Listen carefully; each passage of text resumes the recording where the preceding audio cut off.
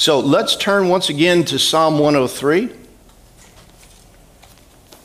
Psalm 103. And I was just a little bit of trivia because this is a two-parter, this message, but I'm going to wrap up today. So I found this amusing. You may not, but and maybe you didn't last year, but I was looking back to see which Psalms have I preached on, because this is our third summer in the Psalms. So I looked back to see what Psalms have we preached on, and I saw last summer the same title 5 times, only part 1, part 2, part 3, part 4, part 5, and I'm like, what in the world? And it was all from Psalm 3, which is 8 verses long. So I didn't read the sermons, but I have no idea how I got 5 sermons out of 8 verses, but I did. So I just found that amusing. But Psalm 103 has 21 verses, and we're going to wrap it up in 2 sermons, this being the second part. Last week, if you remember, the first 5 verses call us to remember the benefits of believing God, the benefits of those who are God's people. Verses 6 through 21 describe the character of God. And in a world where misrepresentations of God and who He is and distortions of who God is swirl around, Psalm 103 speaks to us about who God is, what He's really like. Before we get into it, let's pray and ask God's blessing. Father, thank you for this morning. Thank you, Lord, for our opportunity to be together as God's people. Lord, to take communion together as those who belong to Christ, those who are in Christ. Thank you, Lord, that we can fellowship together. And Lord, even as we go through this word, let your Holy Spirit speak to us loudly and wonderfully about who you are. Lord, remove any distortions that may be in our hearts, any misrepresentations that might be going on even in how we think about you, God. And draw us near to you. We have that privilege through Jesus Christ, our Savior. Lord, it's in His name we pray. Amen. Let me ask you a question. How would you answer, and don't answer out loud, but how would you answer if I were to ask you, what is the first sin recorded in history? What is the first sin that's recorded in Genesis? I said not out loud, but somebody said it, so say it louder because I want to hear. Disobedience. Yeah. Okay. Disobedience is the first sin that comes to mind, isn't it? Because God said, do not eat of the tree of the knowledge of good and evil, and Adam and Eve disobeyed that clear command. So, yes and no, that is the first sin that man committed, but the first sin committed in the garden was slander, and it was committed by the devil. The serpent slandered God's character to Eve. When Eve told the serpent that God had commanded them not to eat of the fruit or they would die, the serpent responded, "You surely won't die." Direct contradiction of what God had said, and logically, by implication, God lied to you. What God said to you is not true. You will not die if you eat of that fruit. In fact, he says, God knows on the day you eat of it, your eyes will be opened and you will know good and evil and you will be like God. See, what he's saying is God lied to you because God is jealous of what you will become if you eat of that fruit. You will become like him. You will become like God. God is jealous. God is holding you back from all that you are meant to be. You see, the tree, the serpent said, is good. It's God who isn't. Slander, misrepresentation of who God is and his character, right there in the very beginning. Jesus said the devil is a liar, has been from the beginning, and he is the father of lies. Lying is the devil's native tongue, and he speaks it fluently. And his first lie and his constant lie through history has been to slander God's character, who God is. Satan slanders God's character in order that we might think God is something different than who he is, and so that we would feel we can't trust God, or we don't like God. The Bible is God's revelation of who he is. In this word is the revelation of who men are, what mankind is, what we're all about. It's a revelation of what sin is. It's the revelation of redemption through Jesus Christ. And it's God's revelation to us of who he is.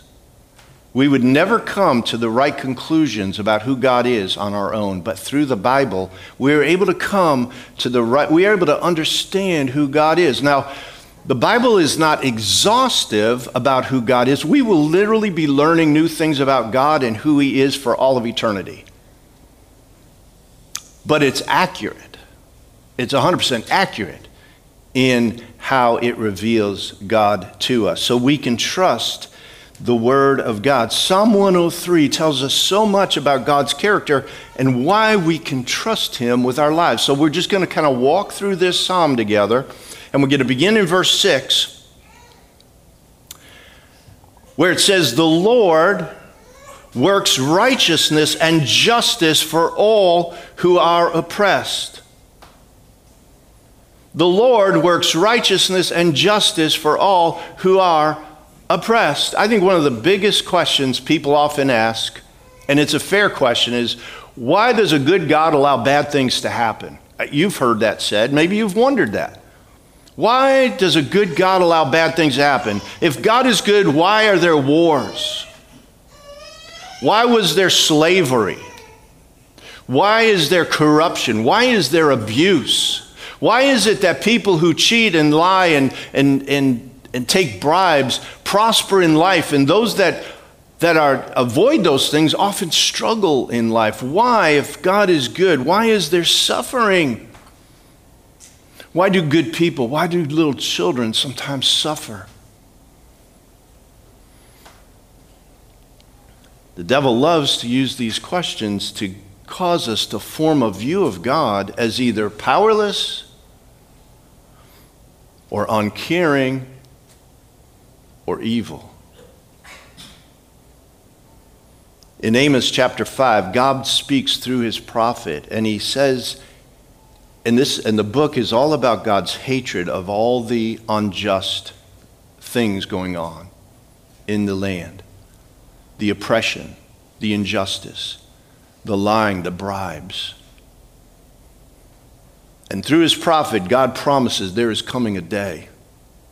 There is coming a day. It's called the day of the Lord. And he says, when the day of the Lord comes, then justice will roll down like waters and righteousness like an ever-flowing stream. That day is going to come with justice and righteousness rolling down. And all those who pervert justice, all those who have been oppressed by justice will receive justice.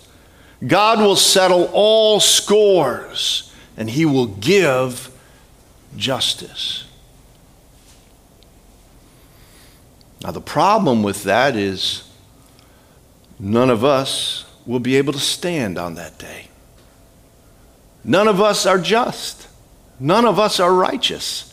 The very person who's questioning God's character, saying, where's justice, as if their heart had more justice in it than God's, will not be able to stand on that day. None are righteous, no, not one.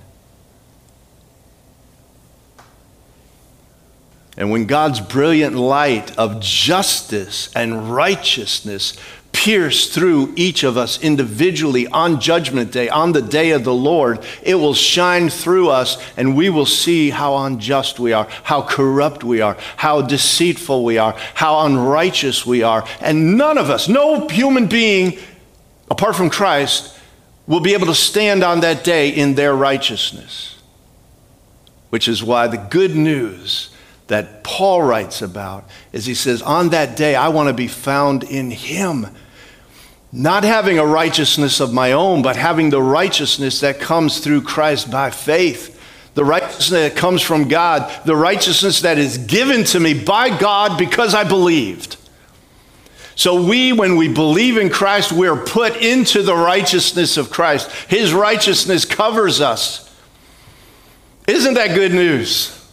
But when we stand before God and Judgment Day, when he looks at us, he's not going to see that you did this and you did that and you did the next thing. He is going to see the brilliant righteousness of Jesus Christ shining back at him, and he's going to say, I am well pleased. And what did you do to do that? You gave money to the poor, you came to church, you tithed, you did this, you did that. No, you believed. That's our part.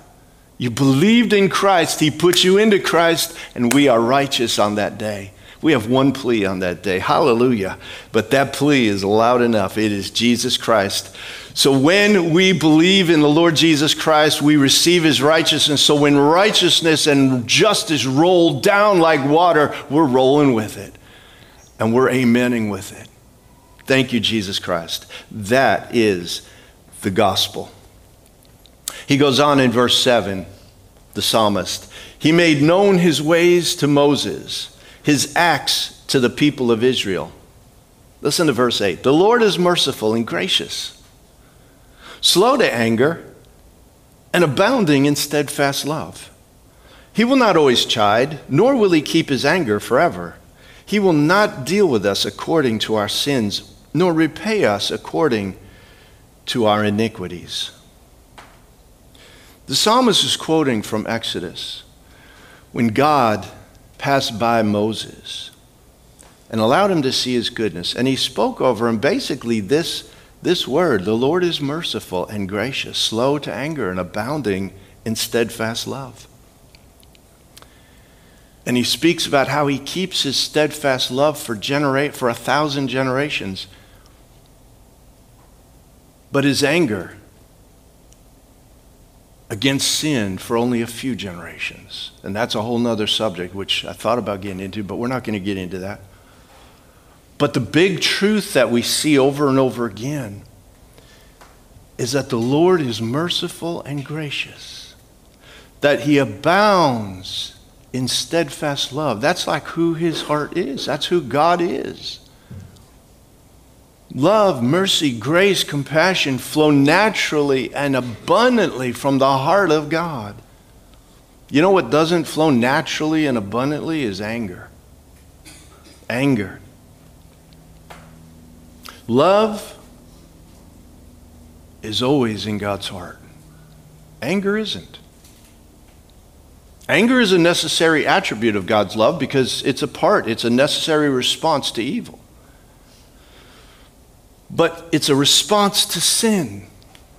See, God's heart is always residing in love. It's naturally always residing and just remaining in love. God is love. That's the natural state of God's heart. Anger is not the natural state of God's heart. Anger only comes when God's love is provoked by evil, and then there's anger. But it's short, and his love is forever. So, there are two extremes. When Christians or non-Christians try to paint God as never angry at anything. He just kind of just loves, just sentimental love, sloppy, agape, and all that, just, hey, whatever, you're sending it up, it's okay, it doesn't matter, God's cool with that and everything. We are misrepresenting God when we do that. God does get angry, and you'd rather face anything in the universe than God's anger. Trust me, I'm sure, because God's word says that. God does get angry. So when we paint him as if he doesn't get angry, we're misrepresenting him. But on the other hand, have you ever met Christians who paint God like he's always angry? Their billboards are angry. turn or burn. God is out to get you. He will smite your cheek and break your teeth and bust your head open. Have a great day, God is angry. And they view holiness as God's anger, and God's angry at you. And they're misrepresenting God too.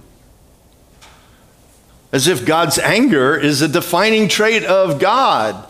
No, God is love. He gets angry, but he is love. His love lasts forever. His anger doesn't. Isn't that good news about who God is? Oh, that we would know the love of God. We sang it just earlier, the deep, deep love of Jesus. Then the psalmist attempts to measure God's love and his forgiveness and his compassion. Read with me verses 11 through 14. For as high as the heavens are above the earth, so great is his steadfast love towards those who fear him.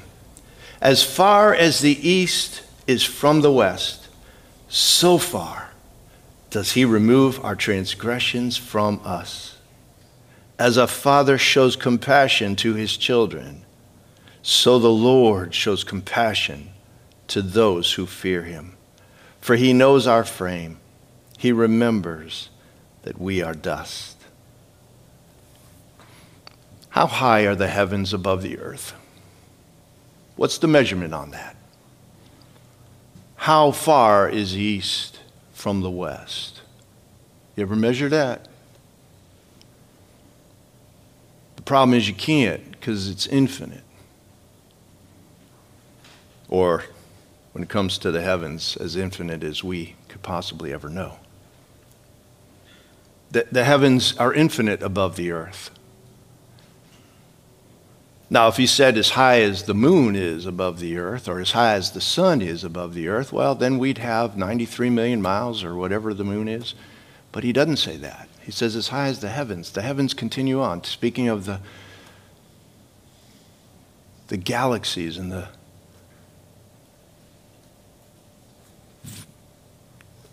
height of the universe. The east is immeasurably far from the west because they are opposite directions, and they can go in those opposite directions forever. And here's why this is something we need to meditate on and our hearts need to get a hold of. I think a lot of believers, a lot of Christians, don't have a problem believing that God loves and that God forgives. You know where the challenge for us comes? Is when does he love and forgive me? Because we can feel as though, yeah, I understand he's loving. I understand he's forgiving, but I know how unlovable I can be. I know how much I sin. I'm aware of it. And I've stretched his patience. And we can feel. I've said to people, God loves you. God loves you. You need to know that. But in my own heart, I've struggled with, does God love me? God forgives you, but does God forgive me? Because it's very personal when it comes to us. And we can feel like, yeah, he loves and yeah, he forgives, but I feel like I'm exhausting his supply. I've pushed it too far. And that's why this verse is so good for us. Because it's telling us you are never going to exhaust God's supply of love. You are never going to exhaust his ability to forgive. God gives us a measurement of love and forgiveness and compassion that is infinite. Infinite. In Christ, we live in his love. We live in his love. And the only way you're going to get out of that love is if you somehow cross the border from this universe to something, whatever is beyond that.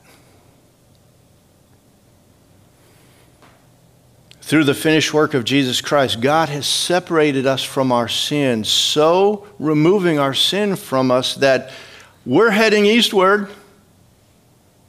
Our sin is heading westward. And our identity and how God sees us is completely separated from our sin.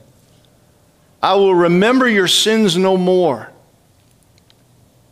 As far as the east is from the west, through Jesus Christ, he has removed our sins. That's how much God loves. That's how much God forgives.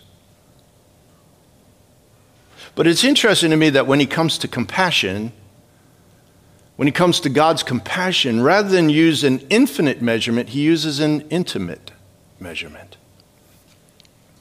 As a father.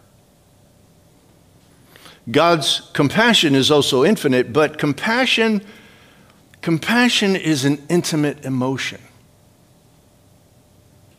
Because compassion means that I empathize. I feel where you are.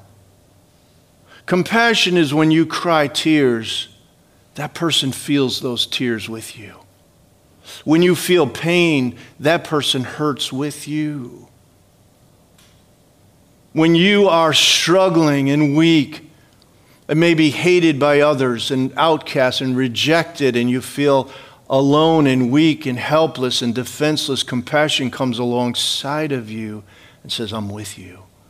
It's an intimate emotion. How many times the gospel says Jesus looked on the struggling and the poor and the sick, and he had compassion for them. And what he did, he drew near to them. Compassion is an intimate emotion. So we need an intimate measurement. And the psalmist uses the compassion that a father shows to his children. A good father cares for the needs of his children. A good father feels the joy and the pain and the struggles of their child. If a child has special needs, the father feels all the more compassion for them, all the more desire to draw near to them, to be a help to them, to walk it out with them. Nothing gives such a father greater joy than the well-being of their child.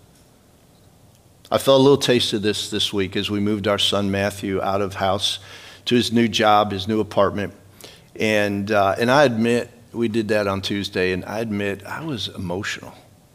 I didn't even want Janice to see how many times I was crying, like tears were coming down, and I don't know why, but I felt it.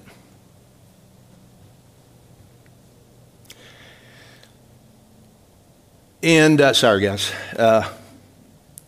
But then he called us the next day, and he's getting along well, and job is going well, and he's enjoying his apartment, and things are going great, and it brought my heart such joy, it brought Janice's heart such joy. Because there's nothing we want more than them to do well. Our kids to do well.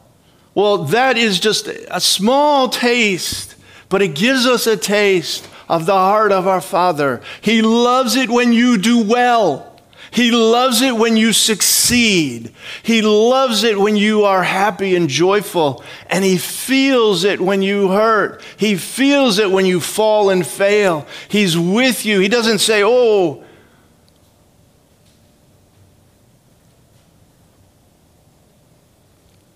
he feels it all the more closely. Jesus said it's our Father's good pleasure to give us the kingdom. He loves to give us the blessings. God's heart is going to explode with joy as he gives us eternal life. And we realize, I don't deserve this. He's like, yeah, you don't. It's grace. Enjoy. Now, I want you to notice a couple words that are repeated here. God's love and his compassion are for those who fear him. That kind of like maybe jars us a little bit because we use fear as being afraid. But the word fear in this context, it doesn't mean to be afraid.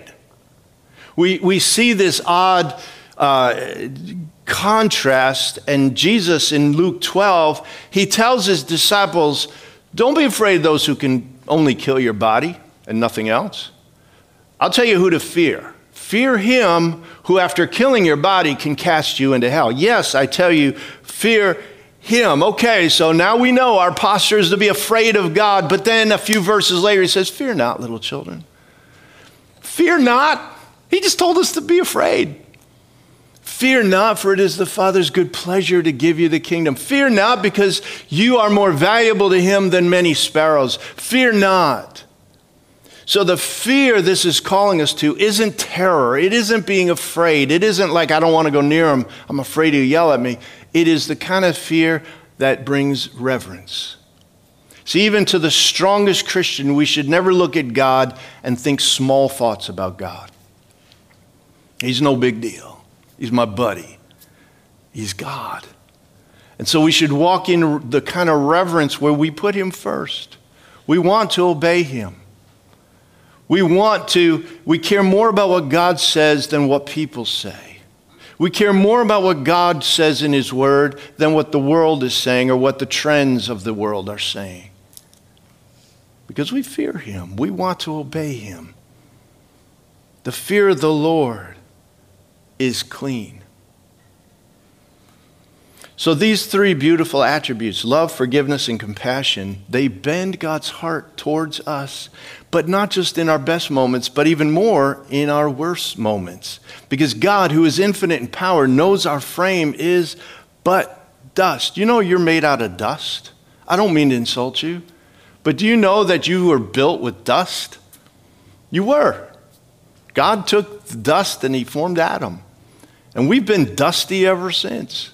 Our frame is, we're not titanium. We're dust. Verse 15 goes on to say this. As for man, his days are like grass. He flourishes like a flower of the field. For the wind passes over it, and it is gone, and its place knows it no more. But the steadfast love of the Lord is from everlasting to everlasting on those who fear him. There's that word again. And his righteousness to children's children. To those who keep his covenant and remember to do his commandments. We are so temporary, folks. Our lives are so temporary. For those of you who are younger, please believe this. Because you feel, I remember when I was a kid and we got out of school for summer. Some of you guys are in that age, right? And I got out of school for summer, and summer felt like an eternity. Like, wow. I've got forever ahead of me. But somehow it would always end. We're coming to the end of this summer. Well, we're not there, but we're getting there. That's how young people, that you could think of your life as, it's just going to go on forever and ever. You're going to turn around, you're going to blink, and you're going to be older. We are so temporary. And the wind passes over this little flower of our life, and we're gone.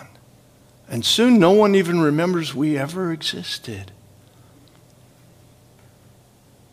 And that could be really depressing. Except that God knows our frame. He knows our weakness. He knows the brevity of life. And he offers us something that is forever. His love. His steadfast love. Which is from everlasting to everlasting. To those who fear him.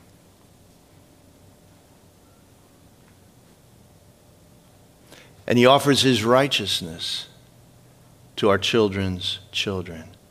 I'll claim that as a promise, a good covenant. That my children, my grandchildren, their grandchildren will know his love and his righteousness in their lives. You can claim that and pray that too. Our brief little flower lives can have eternal meaning when we anchor them in his love, in his forgiveness, in his righteousness, in his compassion. We can have forever meaning to our lives when we're in him who lives forever. When our lives are not pointed at worshiping ourselves. You ever think about why is it that people who live for, become super famous and become really proud of that, and then they just live for fame and for money and for accolades and all that, and it's like they're living for the applause of people and the money that people give and the fame, and their names are in lights, that as time goes on, the meaning of their life becomes, I think, harder to find. Because we weren't created to be worshiped. We weren't created to be applauded. It actually doesn't fit us. And after time, when we're looking back on all our accomplishments, and we're old and gray, and we're trying to remember, and we talk to people about somebody, we're like, yeah, my name is so-and-so, and they're like, who? And we find that our fame is fading like a flower, our meaning. We were created to worship the one whose meaning and fame will go forever. And when we do, we may not make a big splash in the world, but Christ in us adds eternal meaning to our lives and blessing as we anchor to the one who is eternal. And we do that through putting all our faith and trust in Jesus Christ and receiving eternal life as a gift. As we close, the final revelation about God in this psalm is all about his rule and his kingdom. And you know what? We didn't prepare, but I'd love for us to sing that song, The Deep, Deep Love of Jesus, again. So if the band guys could come back up. The final revelation about God in this psalm is about his rule and his kingdom. Verse 19, the Lord has established his throne in the heavens, and his kingdom rules over all. Bless the Lord, O you his angels, you mighty ones who do his word, obeying the voice of his word. Bless the Lord, all his hosts, his ministers who do his will. Bless the Lord, all his works in all places of his dominion. I'm going to pause there for a moment, because he is calling on all those under God's rule and his dominion, and God is the ruler of all and the king of all. You know, all the problems we have in this world are rulership problems. It came when we sinned against God. We transferred the rule of this world from God to ourselves. We tried to become gods. That's what Satan said. You'll be like God. We became our own gods, but by default, Satan became the Lord of this world. And all our problems are a rulership problem. Who's ruling this earth? God rules the heavens. He sits on his throne forever. The powerful beings worship him. Bless the Lord for his kingdom. Bless his name, powerful angels. Bless his name, ministers of his will. Bless the Lord, all his works, all his dominion. Bless the Lord. Give him the praise. Not yourselves, not me. Give God the praise. And then the psalmist ends where he begins. Bless the Lord, O my soul. Bless the Lord, O my soul. He's talking to his soul again. Bless the Lord. Bless Yahweh, the great I am. Bless the Lord. And that's good advice for us this morning. Bless the Lord, O my soul.